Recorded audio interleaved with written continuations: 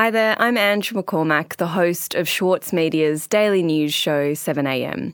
This is the Weekend Read. Every fortnight on the show, we feature the best long-form writing in Australia, read to you by the people who wrote it. Today on the show, Senior Lecturer in Media at the University of Sydney, Bunty Avieson, with her piece from a recent edition of the Saturday paper. A 14th century monastery in Bhutan might be the least likely place to find a hive of busy Wikipedia editors, but for Bunty Avieson, it was the perfect setting for a project in improving media literacy among local nuns and preserving an underdocumented culture online. The week-long project offered a new path of enlightenment for the sisters and contributed to a broader goal of sharing Bhutanese culture with the rest of the world. Bunty will read her story, The Wiki Nuns of Bhutan, after a short conversation.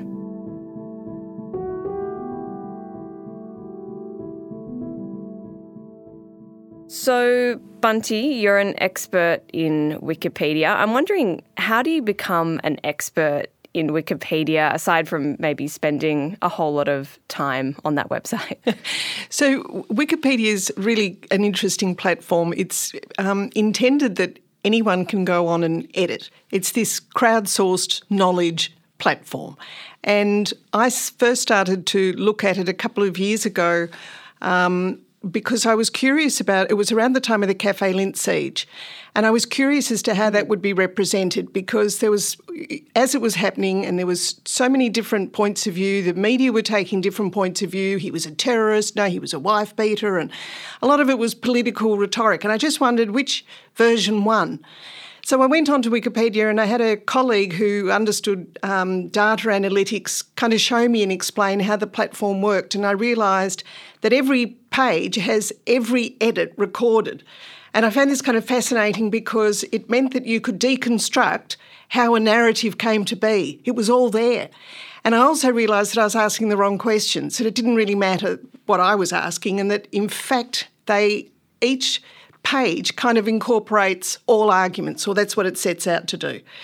And so then I started to look at it as a platform and realised, wow, the possibilities for this platform are quite amazing. And I learned to edit and started to, read more of the research about it. And because my other research interest is the media in Bhutan, that's what I did my PhD on about 10 years ago, I realised what possibilities this might have for Bhutan. And as we'll hear in this piece, you recently went on this trip and taught a whole bunch of Bhutanese nuns. You were training them to edit Wikipedia and getting them across the sort of, technological aspects of the website and everything. They obviously learnt a lot from you, which we'll hear about in the piece, but what did you learn from them? It was fascinating in every possible way. I stayed in the nunnery for the week that I was teaching them. So I was aware at 5:30am that they were all up, and there was lots of fabulous, chanting, and the horns, and, all of the whole, nunnery comes alive at kind of 5:30. And then in a week, I got used to kind of the rhythm of their day and when they'd have breakfast, and I was so hugely impressed with how hard they work. The first night that I stayed there was no locks on the doors of the guest house that I stayed in because people don't tend to go and stay at a nunnery. So it was actually just sort of a room with an ensuite where they would hold sort of lunches when they had visitors. And when I sort of just questioned, can I lock the door? They said no, but then another nun appeared with a chisel and a hammer and a bit of nail and a bit of wood and just, tapped away, and she had a lock on the inside of the door for me within 5 minutes while we were still chatting. And wandering around the nunnery, that's what it was like. They were on the roofs, they were hammering, they were drying chilies, all around while they were also doing, rituals in the monastery, in the temple and so on. They are so busy and hardworking. And Bunty, broadly, I think Wikipedia is sometimes overlooked as a resource. I'm sure you've heard this kind of idea or perception of Wikipedia before. It's considered lowbrow by some. What do you think is misunderstood broadly about it? I think the rigour that goes into editing. So you can't just go onto Wikipedia and write anything. The pages are watched by people. They'll come in and, fix them. But the rigour of referencing, the credibility of the sources, all of that is what matters, number one. But the other thing is that there is this dedicated global pool of volunteers who are dedicated to making Wikipedia the best it can be. They put in their time, their energy, their skills, and they come from all different walks of life, and they can be students, retired people, whatever. And this is what they do. It's a hobby and it's an interest, and they edit, they fix pages, they make it better, they contribute. Bunty, a fascinating piece, and thank you so much for writing it for the Saturday paper, and we look forward to hearing you read it. Thank you. Coming up after the break, Bunty will read her story, The Wiki Nuns of Bhutan.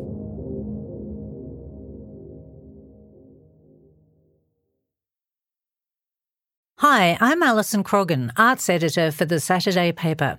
Schwartz Media has launched a new weekly arts and culture newsletter, The Arts, featuring cultural criticism, profiles and provocations from the writers behind the monthly and the Saturday paper. The Arts will be delivered to your inbox every Tuesday. Sign up now at thesaturdaypaper.com.au/newsletters.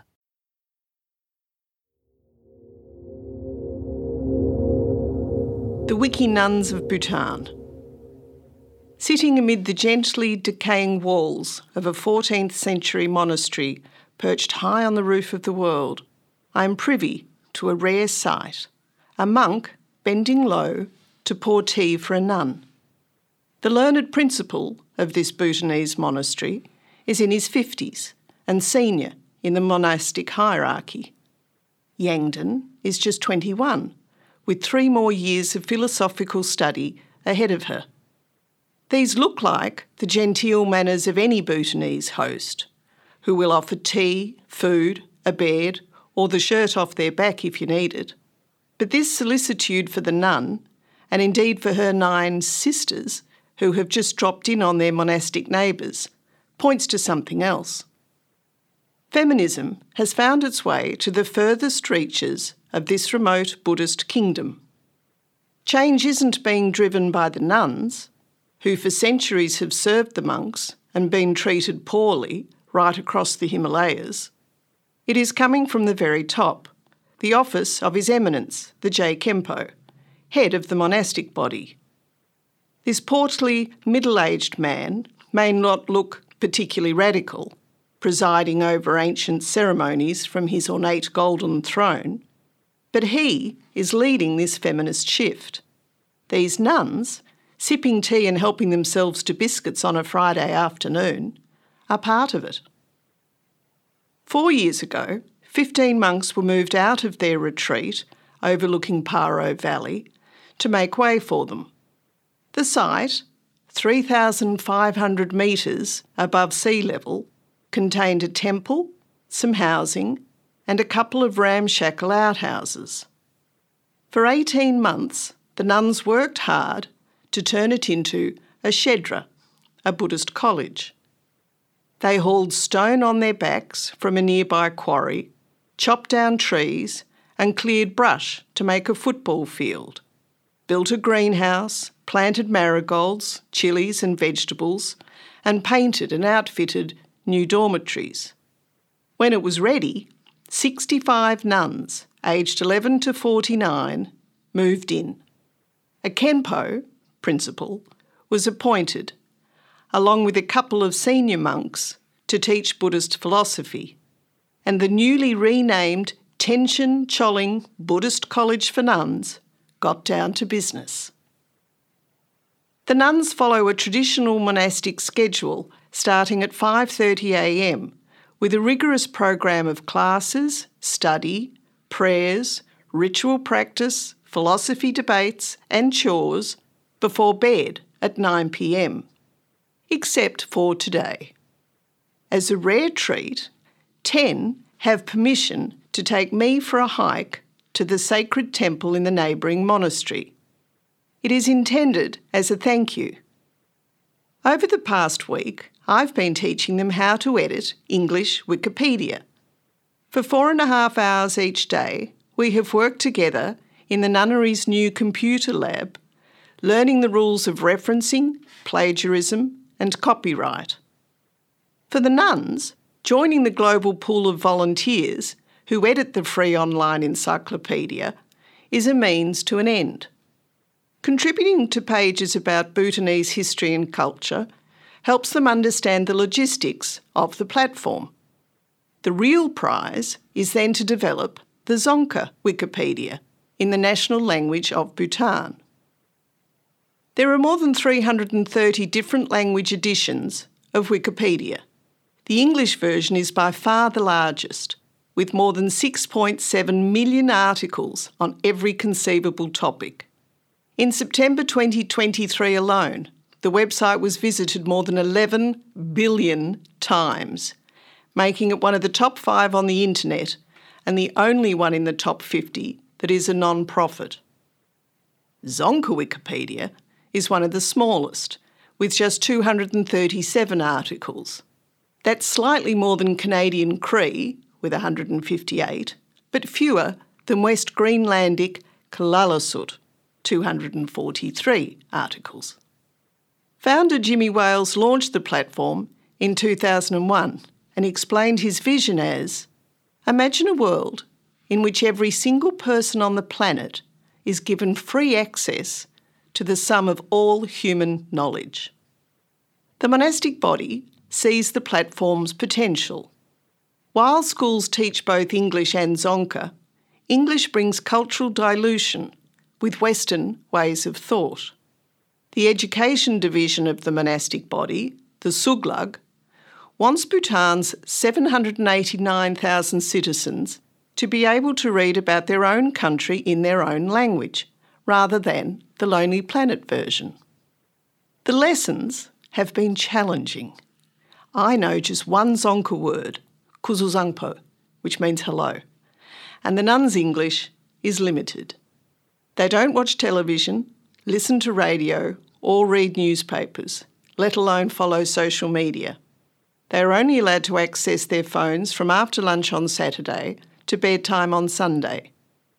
Youngden, who has the best English, is appointed my personal assistant translator. She left school and her farming family at 14 when she chose to become a nun. She looks forward to getting her mobile phone on weekends. Once she's done her chores, she likes to watch Tom and Jerry cartoons because they make her laugh. When the nuns turn on their computers each morning, the opening pages are a sea of headlines and images covering the Israel-Hamas war, revelations from Britney Spears' memoir, and polls about dating. I flinch at the intrusion into our otherworldly haven, but they don't seem to notice. They are equally uninterested in what is happening 90 minutes drive away in the capital city of Thimphu. Bhutanese media is reporting a visit by Richard Branson, who arrived by private jet to meet local entrepreneurs. Also making news is the opening night of The Monk and the Gun by a Bhutanese director whose last film, Lunana, A Yak in the Classroom, made it to the Oscars. The glitterati of Thimphu, including the Queen of Bhutan, turned out to pay homage to this son of Bhutan.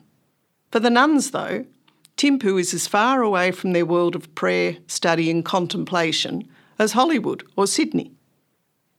Progress in the lab is initially slow. To register as an editor on Wikipedia requires creating a username, then a password, typing it twice, and providing an email address. Half the nuns are locked out of the site on the first day. I have brought resources in English that meet Wikipedia's rigorous referencing criteria. Facebook and blogs are not accepted, but books by Bhutanese scholars, respected local newspapers, and online academic sources are. I explain that everything they add to a page must have a credible, published source. Wikipedia is not written by experts. Its reliability comes from its referencing. I try to explain plagiarism and copyright. Not everything is taken on board, partly because of language challenges and partly because notions of copyright are meaningless to the nuns. One adds a long paragraph about a famous Thimphu temple, copied straight from a book. Another inserts a personal tribute to a monk in Thimphu who helps youths with drug problems. Before I have a chance to fix these editing transgressions, however, the Wikipedia community steps up. Within minutes, editors have undone the additions, leaving comments on the nuns' new user pages to explain why and offer advice. Wikipedia editors have been criticised for being hostile to newcomers, and I have been walloped a few times. Research shows the cohort has come to be dominated by white, Western men in the global north who are likely to be technically skilled and white-collar. Bias against women, the global south, ethnic minorities and the LGBTQ community has been demonstrated in their decisions. However, none of that is on show this week. The nuns are delighted to instantly be part of this virtual global community. The rigour of the nuns' monastic education, with its emphasis on memorisation, becomes clear when we start editing Zonka Wikipedia. We download the Zonka font, which has 30 consonants and 4 vowels, and, with the click of a mouse, can be matched to the keys on a Roman keyboard. Within minutes of looking at a Zonka keyboard online, they are expertly typing away on their Roman keyboard. The nuns are bright, industrious and very funny. They love to tease each other, and the computer lab often erupts with laughter. In just 1 week, they improve 28 articles about their country, create 2 new ones, and add 26 references across both English and Zonka Wikipedias. After we finish tea, we thank the monks for their hospitality and start the hour-long hike back to the nunnery. The women toss and swirl their red robes over their shoulders, laughing and calling to each other. Youngden makes the most of having her mobile phone, first calling an auntie on FaceTime to tell her she's learnt to edit Wikipedia, and then her friend, a Vietnamese nun she met in India. We all shout "Kuzu Zang Po" to them both. The track between the monastery and the nunnery is new. The nuns built it to connect the 2 sacred temples, and already it's being used by a group of scouts and their leaders. Youngden says it took 3 weeks to chop down the trees, move boulders and clear a path through the dense thorny bushes. I'm grateful that in our increasingly troubled world they are here, dedicating themselves to a spiritual life, gaining respect and opening new paths to enlightenment.